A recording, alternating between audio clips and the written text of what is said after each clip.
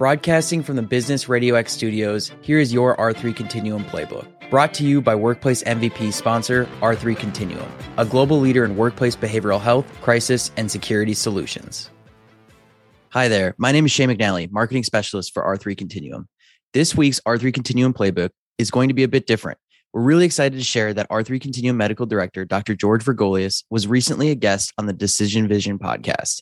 Dr. Vergolius had a conversation with Mike Blake from Brady Ware and Company, where they discussed mental wellness programs and if it's worth considering the implementation of one at your organization. They also discussed best practices for supporting emotional and psychological health, the rise of telehealth, and what it takes to create and implement a mental wellness program successfully. Here's the full conversation between Mike Blake and Dr. George Vergolius. Dr. Vergolius, welcome to the program. Thank you, Mike. It is a pleasure to be here. So let's start from the basics, because I think anybody people could define this differently depending on their context. How do you define mental wellness? So I like the World Health Organization has I think a very usable and approachable definition. They define it as a state of well-being in which the individual in his or her own abilities can cope with the normal stresses of life. They can work productively and fruitfully, and they can make a contribution to their society. I kind of simplified that a little bit, and I like talking about mental wellness as a synergy between emotional, psychological, physical, and spiritual ways of being in the world that allow us to thrive. So, you've been doing this a long time. Obviously, you have a lot of expertise in this field. When people think about or consider implementing a mental wellness program, what does that look like? We know what the most of us know what a physical wellness program looks like. It could be gym memberships, and it could be walks. It could be stretching at your desk, not sitting for too long, all kinds of things of that nature. Healthy snacks in the break room. But I'm not sure all that familiar with what a mental wellness program looks like. So what in your mind does that look like? And maybe you can share some best practices with us. Sure. Really, it is a program that is designed at the highest level around meeting the needs of people's emotional and psychological health. I mean, that's kind of built into the definition, right? So what does that mean in terms of best practice? Or what should maybe you consider if you're a leader at an organization? There's a number of things that I'd recommend. And the first is it has to be catered to your organization's needs and to your organization's culture. I'm not a fan of a one size fits all. There are different pain points. There are different needs that different industries, different companies, different cultures, and even in the same company, you might have different regions of the world or of the country in the US that have different needs. So it has to be catered to your needs and culture. It has to be collaborative, both internally amongst various departments, as well as with outside vendors that can provide additional resources that you, as the organization, may not be an expert at. Leaders and managers need to be invested and engaged and accountable at the highest level. I think a good example of this, which also shows some vulnerability, is Sheryl Sandberg from Facebook. Strong advocate of a mental health program, came out with her book a number of years ago, Lean In, and really was very open about her own experiences and her own vulnerabilities. That really sets a tone for employees. You want the employees to be engaged, and you want their input to be part of the process of developing the program. You need to have a clear rollout and communication plan. You need to leverage technology to support the initiative. On this front, remember, technology is a tool. It's not the goal. I think what has happened in recent years is there have been some technology-driven giants that have come on the scene that have wonderful apps and they have wonderful engagement in terms of the technology side, but they don't necessarily have the best throughput in terms of impacting functional or behavioral change. And two more things I'd recommend. Consider a plan for anticipated barriers. Given your unique needs and culture, what are the things that you might hit roadblocks on? And anticipate that ahead of time. And lastly, you want to address a menu of offerings in that service plan. It shouldn't be just psychoeducational trainings or just peer support or just access to the EAP or access to mental health services. one size doesn't fit all, and you really want a range of those things as you're applying these programs. So an argument might be that employees have it pretty good right now, right? And I'm not saying I'm saying this, but I have heard this argument. You probably have too. Employees have not had as much power as they have right now in my lifetime, for sure, to kind of pick and choose where they want to work, how they want to work. Many of them are working home, and for baby boomers and some Gen Xers, that's really, that seems kind of cushy, frankly. And so that leads to the question, is this question of a mental wellness program relevant to organizations that now have large numbers of people working from home? Can a company even put something in place to help them? Because with people working at home now, they each have their own individual environments now, their each individual needs that are no longer kind of collectivized by an organization, right? They're so diffuse and so diverse now. Does that take a mental wellness program off the table, or are there things that companies can do to promote mental wellness, even if you have a largely remote workforce? It's a great question, Mike. And my answer is it absolutely does not take it off the table. And in an interesting way, it heightens the need. Let me throw out some details for you. In March of 2021, the Microsoft Work Trends Report was published. And what they came out with is a number of interesting findings. And I'm just going to throw a few out just to anchor this discussion. They've seen, compared to 2020, as they went into 2021, they saw a 100% increase in the use of Microsoft Teams. The average meeting was extended by 10 minutes. 45% of the users were there was an increase of 45% more chats being sent at random times of the day.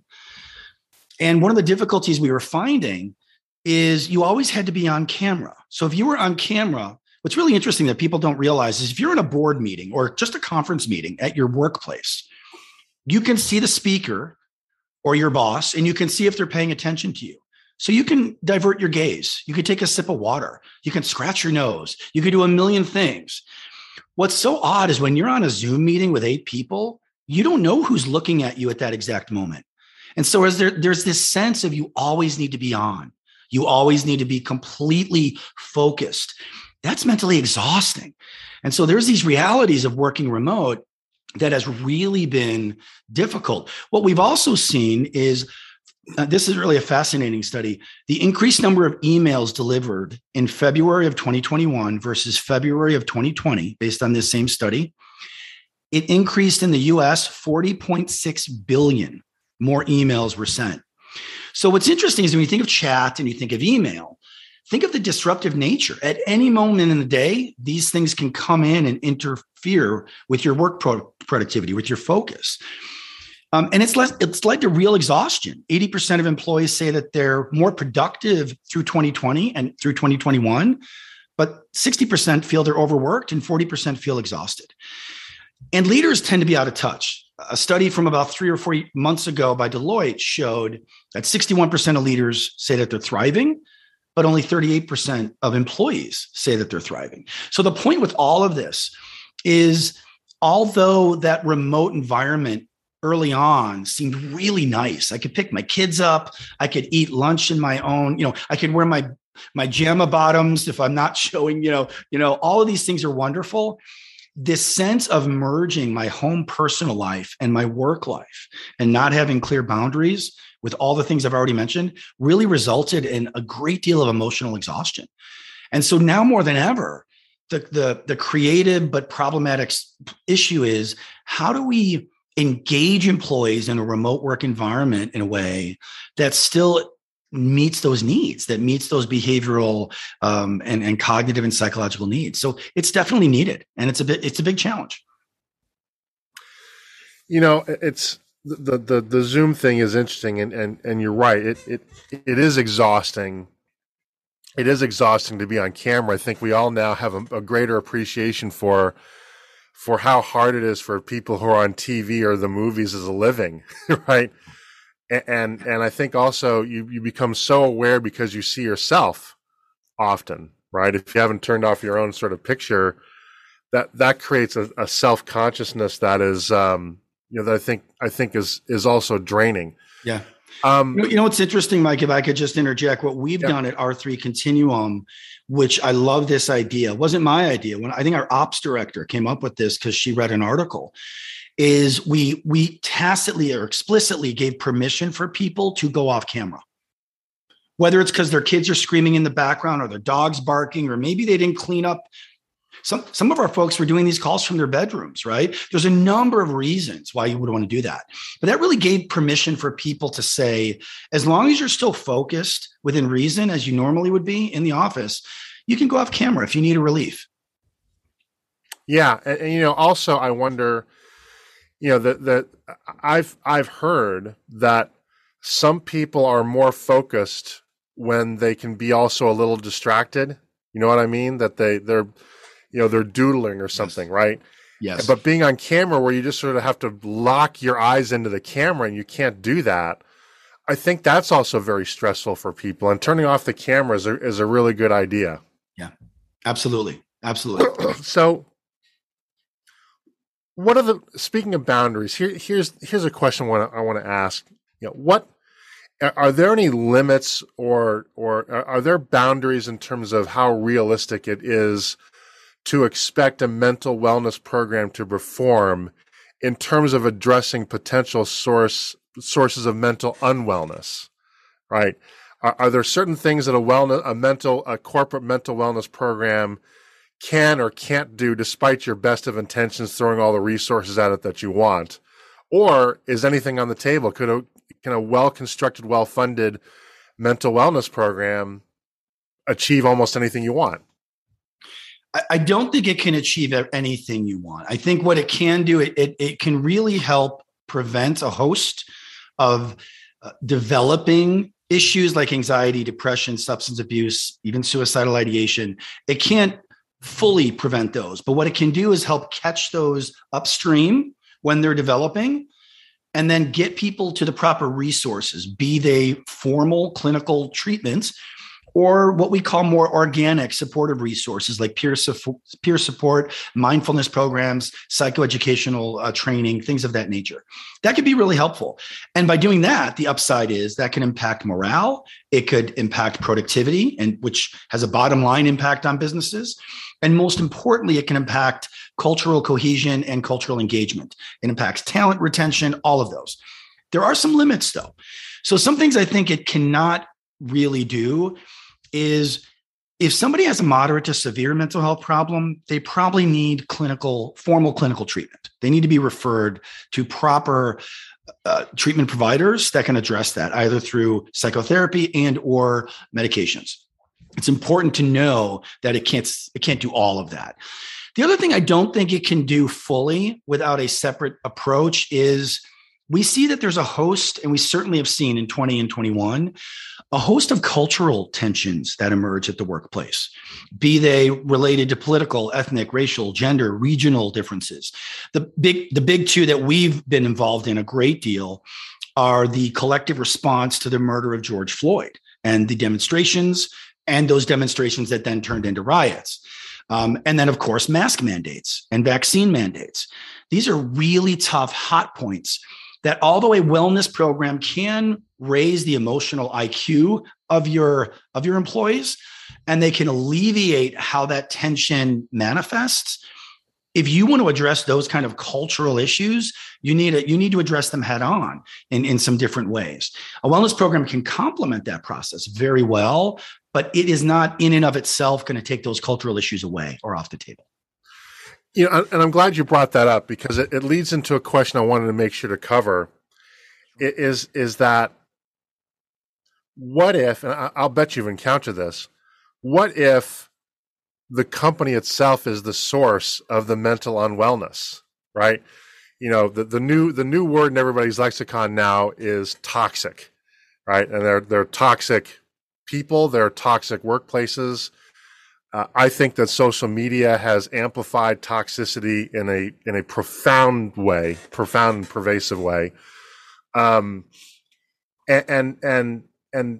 as a company reflects on or considers putting in a mental wellness program, is it possible they're going to find that they've seen the enemy and it is us, right? That they may be actually self-defeating because they're the cause of the mental unwellness to begin with. 100% I agree with that. It can be very counterproductive. The issue is, and I said this earlier, but it's important to just say it again. It's really important to know thyself as an organization, to know your culture, know your employees, know your leaders, know your pain points. It's interesting, Mike, the image that comes to mind is, imagine you spend $10,000 to landscape your backyard. Landscaper comes in, does wonderful, works for weeks and does great. It looks like a Zen garden when they leave. Yep. And then for the next 6 months, you don't do anything. You don't water, you don't mulch, you don't weed. What happens, right? It falls in complete disarray. We have seen some companies who do a pretty good launch of a wellness program, or they partner with groups like R3 or others, and we do a really good launch working in tandem with them, but they're not dealing with their cultural toxicity, and that just undermines the foundation on which all of that is based. What's really interesting when you think of a physical wellness, bring in massage therapists, have a dietitian come in. There's a number of other ways you can do that. In part, you need to be engaged in that process for it to be beneficial, but there's physical benefits that one can get without necessarily voluntarily being engaged in the process. When you think of mental wellness, the recipient has to have buy-in. They have to believe in it, and they have to do the work. And if you don't have a culture of trust, if you have a culture of stigmatization against feeling vulnerable or admitting that you have mental health challenges, the best program in the world just isn't going to take off. So it's a really poignant question that you raise. So in point of fact, this may be something that might be considered hand in hand with a leadership and cultural evaluation, right? Because it seems to me this is a real double-edged sword of a mental wellness program, is that if you put that in, you may find things out about your organization that you don't necessarily love, right? Absolutely. I could easily see a scenario in which you put in a mental wellness program, and let's say you have mental health consultations, and then an employee says, "Yeah, I'm not the underperformer. My boss is really toxic. I'm quitting." Yes, right? I mean that's a very real possible outcome, right? That's absolutely right. And you may. I kind of even wonder if before you put in a mental wellness program, you may want to do some sort of self-evaluation to make sure that you're not the one causing the mental unwellness in the first place. I think that's very important. And that's why that engagement all the way from top to bottom of getting input certainly from leadership, that's important, middle management, all the way down to your frontline employees is critical so you can understand what those insights are. And it's critical to do it in a way. I recommend doing that in an anonymous way so that people can feel more comfortable being open and there won't be backlash on their job. Because what you really want is you don't necessarily want people to fall in line in that step of the process. You want really honest and candid, almost gut punch data. So you can take a really good appraisal of where are we as a company and what are the pain points that we need to solve along those lines. Totally agree with that. So, you've done this for a long time, and of course, you're right in the middle of it with coronavirus. Are you able in any way to measure kind of the ROI of putting programs like this in? What have you seen in terms of improved company performance, bottom line wise, for companies that have successfully implemented mental wellness programs? Yes. Again, great question. And it's something that if you go back 5 years and certainly 10 years ago, there was some studies that showed ROI, but I don't think they were nearly as well developed. What we're seeing just in the last 2 years is what I'd refer to as an explosion of studies looking at what is the ROI, not only in terms of human impact, but also in terms of bottom line. And the ultimate conclusion, I'll give you a quick data point from a Canadian study that was done recently. You have to make a business case for the benefit as well at some point to get that buy-in. Yep. So what's interesting is Deloitte did a study Now, this was November of 2019. So what's interesting here is that was actually at the front end or just before the pandemic. And they were looking at a wellness program across 10 different large companies in Canada. And what they found is going in, they estimated that 10% of those employees across that sample size had depression. And the annual cost of depression, and now this is in the US, is $31 to $51 billion in terms of lost productivity, absenteeism, presenteeism, and so on. And what we know is the World Economic Forum estimates that the cost globally is going to be $6 trillion. And that's for mental health problems globally, the business loss or the cost of decreased productivity. What's interesting is when they did this study and they looked at productivity, they looked at engagement of employees, they looked at talent acquisition and overall throughput of work. They found that after 3 years, there was a 60% ROI on dollars spent. And after 4+ years, 4, 5, 6 years, that ROI went up 118%. And that's based on the productivity and the output and the creative inventivism, if you will, or ingenuity that people were bringing to the table. Because the hard reality is, if you have a burned out, exhausted, anxious, depressed core group in your workforce, they're not being innovative. They're not being collaborative. They're getting by day, and they're not pushing the envelope from a business perspective. That's not the talent you want. Well, you want that talent, but what I want, you want that talent to be more at a place of wellness and thriving, is what I meant by that. So one question that comes to mind, and probably may come to mind with some of our listeners, is that we're reading all over the place that this is a great time to be a therapist or a psychologist or psychiatrist, right?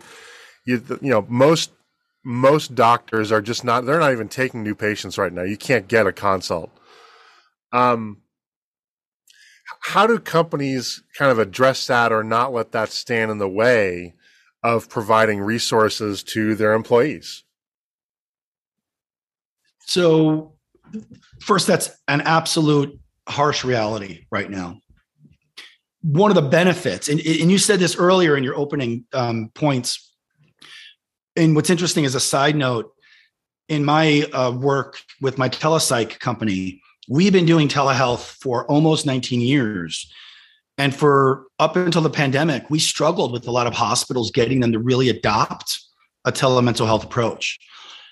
As you said earlier, Mike, as soon as COVID hit, it was like overnight, that acceleration, adoption just accelerated. So an upside is that there are a lot more options of access to therapists, psychiatrists, social workers, psychologists, and so on via telemental health. And those definitely should be explored. If you are a company or an HR director or a company leader, and you are not open to telemental health options, you are really missing out on a wonderful opportunity to expand the reach of resources to your employees. And very soon you're really falling behind. So that's one point.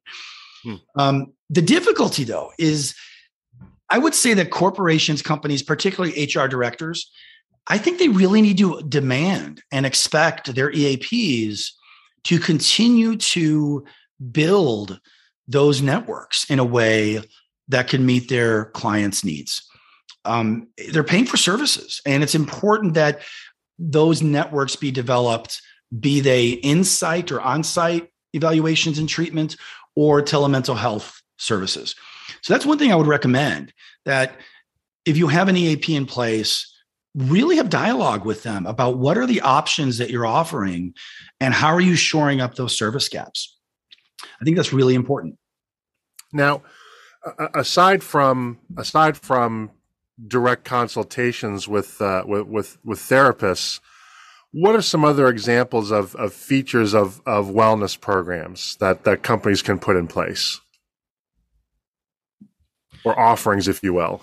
Yeah, certainly. So what we tend to see in those that are most successful is we tend to see an array of offerings. So these can include psychoeducational resources. Many of those are online trainings, various videos, how to manage conflict at home, how to handle marital conflict, how to handle conflict with your teenage child, managing anxiety, navigating through a panic attack.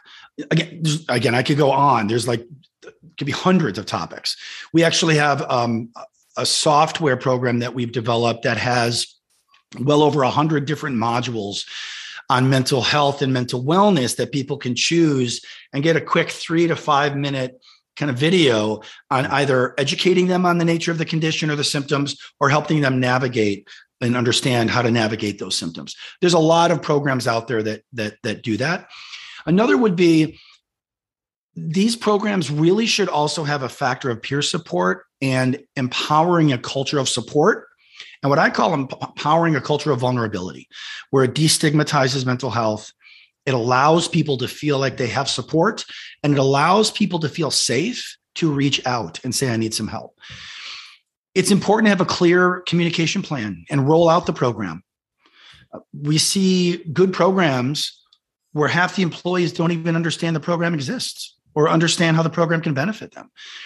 Beyond that, emotional and physical health education, adoption and integration into the culture, self-help or mindfulness initiatives, peer support, disruptive event management is something R3 does a great deal of across the US and globally, helping people adjust to traumatic or disruptive events that occur at the workplace.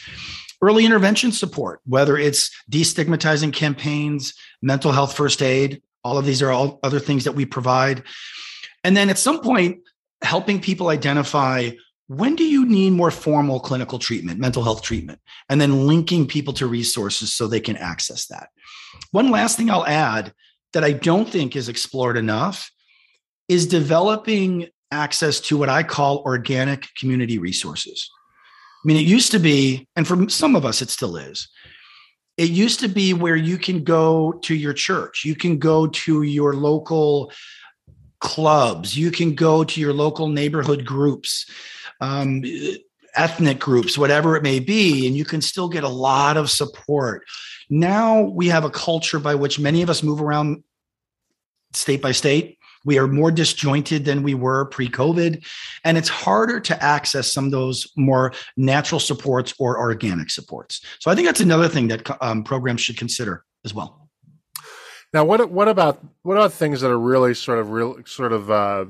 I want to get a little bit granular with you, if that's okay. You know, things Sure.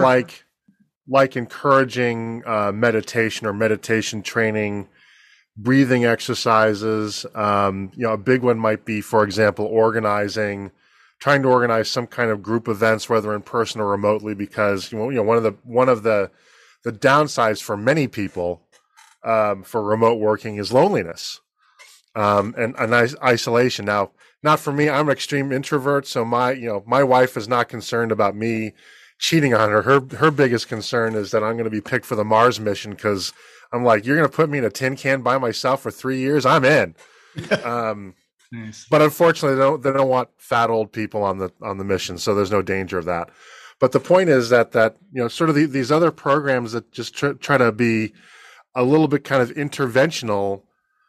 I guess my question is, are they used with any effectiveness in the workplace alongside the other things that you're describing? I think they are. I think what's really interesting is mindfulness and meditation programs, including just apps, right? There's been a proliferation of apps that talk about this as well. The value that they have shown over time, over the last 5+ years, has really been astounding in terms of people just being more mindful, more aware of what they're feeling, more aware of developing conflicts or symptoms over time. And I think that has been a huge development forward that has, now this is hard to measure, but I believe anecdotally and based on 20 some years of experience, it has been a huge benefit in helping people stem off more severe development of not only interpersonal conflict, but other symptoms, developing more severe symptoms of depression or anxiety. I also feel it has a counter. These things not only prevent things from getting bad, they help us do better. They help us perform better. They help us have more meaningful relationships. They help us have more happiness and moments of gratitude in our life. So I think that those are very powerful aspects to a program, without doubt. So Um, how expensive are these programs? I understand that it depends on how kind of deep you want to go. I'm sure there are Cadillac programs and there are cheaper programs. But let's say relative to a conventional healthcare, physical health program, are mental wellness programs, or should companies expect to spend roughly as much or more than or less than whatever they're spending on their physical health programs? That's a tough one to answer. I've got some insights that I'll offer. Please take these with a certain degree of flexibility. Okay. I have to say that, of course, it'll vary by scope and size. We work with companies that want to roll out a mindfulness meditation program that can be really focused and relatively inexpensive, depending on the nature of what they want to do. We've had companies that want to roll out an app that's already well developed on the App Store or on the Android store, and they just want some communication around benefits of using it. That can be really kind of low budget, relatively speaking, and still can have some good, some value. And then there's companies that want to offer a full menu of all the things I already talked about in terms of the full comprehensive menu. So that will depend a great deal. The key, I think, is identifying the needs and the pain points of your organization and then prioritizing. What is it that you want to impact first? And realize that even the biggest, best programs out there with the most resource-laden companies that make billions of dollars a year, none of them do all of this that we're talking about today, Mike. None of them do all of it. So if you're starting out, the old saying, how do you eat an elephant? One bite at a time, right? Mm-hmm. So start with, where do you think your biggest pain points are? What do you think you're going to get the best buy-in from employees all the way up to leadership? And start with that. It might be a psychoeducational, training library. It might be a mindfulness program. It might be just offering peer support groups so people can talk about what they're struggling with, pertinent to remote, work home or work from home. Interestingly, at R3, we offered a parenting support interface, kind of a peer support for parents, including some resources. And what we did is we actually sent those parents a 3-month subscription to Tinker Crate. And I don't know if you know what Tinker Crate is, but it's like a little kit where kids at different ages, it's developmentally appropriate for different ages. They could put together different types of little engines or little, mechanized things. And it's kind of a nice scientific based project that they can do. Well, what we had is we had a whole bunch of our single workers say, what about us? We're still struggling. And in a way, we're struggling more because I'm home alone in an apartment. I don't have a wife, a husband, or 2 kids. And so it made us really think, darn, we really missed that. And so we pivoted and we offered other support resources. But that's what I would say. It's really hard to come up with a price tag because the scope could vary greatly. What I will say, I would not expect it to cost as much as the physical wellness. So I have a view, and you tell me if I'm full of it or not. But I think one thing that mental and physical wellness programs have in common is that in the right circumstance, you can get a lot of bang for the buck with a very minimal investment, right? Those Tinker Crates, I think, is a great example, right? It might cost you $20 per month per employee, maybe, right? But that can make a huge difference, right? If that keeps an employee, happier, more stable, more actualized for a couple of weeks after that, boy, what a great investment. Yeah. Right. I can't agree more. What's interesting, Mike, I think of those times in my life where I'm having a really rough day and I'm checking out at the grocery store. And the person at the register clerk or the cash register says, boy, I really like your haircut, or I love that shirt.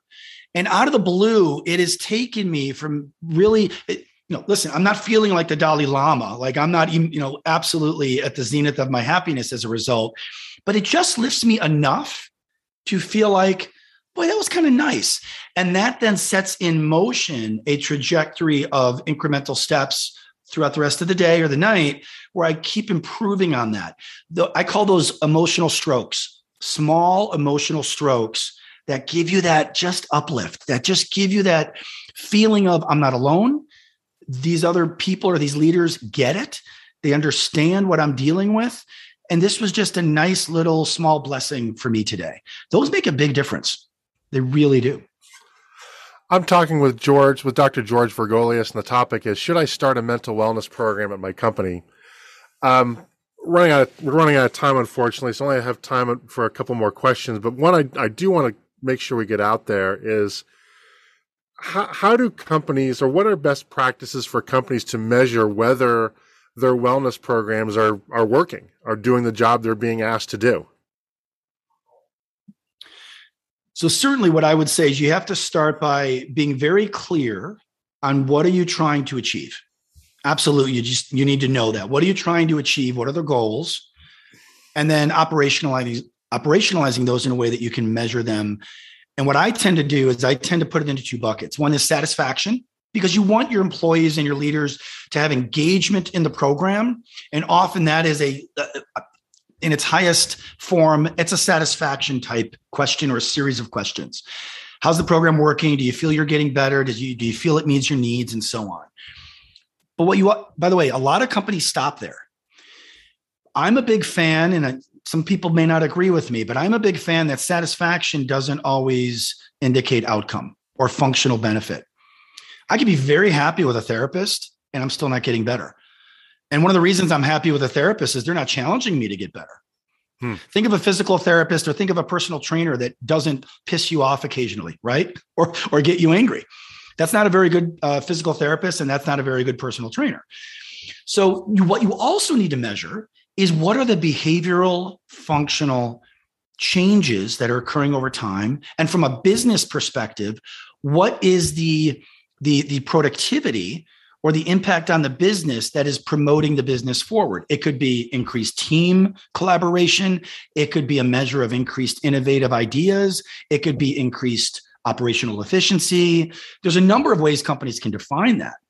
But that's what I would say that you need to answer both of those buckets, satisfaction, and then what I call functional outcome. And that has two types, the behavioral and kind of functional aspect of the individual, and then the business functional improvement that you're seeing as a result. That's how I would structure that. Yeah. And it occurs to me, I wonder if, I'll bet you there are KPIs that can be structured around this. For example, it could be productivity, it could be turnover, it could be tenure, in some cases, even your pay scale, right? You have to pay people more to work for you just because you're not all that pleasant to work with. Absolutely. George, this has been a great conversation. I've got about 10 more questions I'd love to ask, but we're running out of time. I understand. I'm sure that there are questions that our listeners would have liked me to cover that we didn't, or would have liked us to cover in more depth. If they'd like to follow up with you on some of these issues, can they do so? And if so, what's the best way to do that? Absolutely. So you can do so by emailing me at George, George, .Vergolius, V as in Victor, ERGOLIAS at r3c.com. Or my office line, feel free to give me a call, as area code 952-641-0645. And I'd be happy to engage. That's going to wrap it up for today's program. I'd like to thank Dr. George Vergolius so much for sharing his expertise with us. What an educational and important podcast episode. If you're a small business owner, make sure you check out Mike Blake and the Decision Vision podcast, where Mike covers topics and issues small business owners are facing and talks with experts about solutions for those issues. If you'd like more information on mental wellness programs or are looking for different strategies to offer the best support and resources for your employees, R3 Continuum can help. Learn about R3 Continuum services and contact us at www.r3c.com or email us directly at info@r3c.com.